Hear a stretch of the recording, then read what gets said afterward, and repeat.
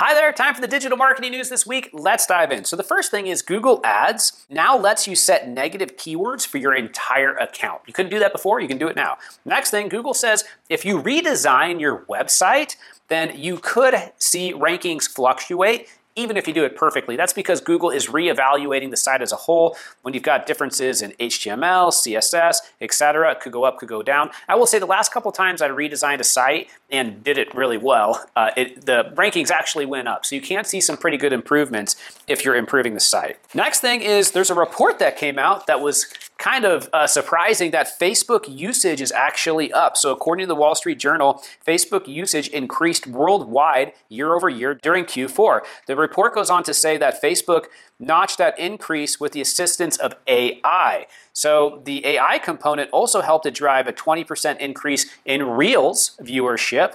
And will that continue? We will see. Next thing, Twitter applies for a license to handle in-app payments. So Elon Musk wants to take a bite out of the market share by his old company, PayPal. By the way, point-of-sale systems make a ton of money. So looks like Twitter's looking to get into that game, which makes a ton of sense. And then next, Snapchat added 12 million users in Q4, which is pretty great growth. Most of them came from India. And then next, this is maybe one of the biggest stories of the week. OpenAI releases a tool to detect auto-generated content. So it's called AI Text Classifier, and it can help you detect content that was generated by AI instead of humans. It's not 100% effective, but in general, look, we need policies around all this AI stuff for sure. So I'll be doing a video in the future about a policy you could consider.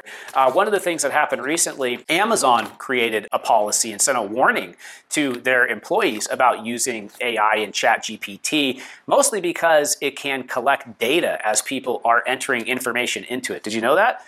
Probably not. And it's the fastest growing thing out there. So it's growing so fast, the fastest growing app of all time. People are downloading it, using it. They have no idea what they're even getting into. I would proceed with caution. That's definitely my 2 cents on it. And then next, Google, they say there's still no recommendation on optimal keyword density. So they won't tell you if it's 2% or 5% or 10%.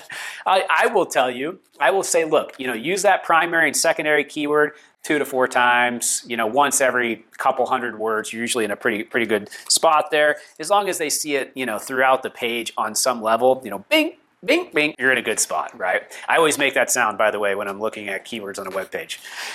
Bad joke. All right, guys, thank you so much for watching. I hope you enjoyed the digital marketing news this week, and leave me a comment, leave me a like. Don't forget to subscribe. I will see you next week. Have a great day. Goodbye.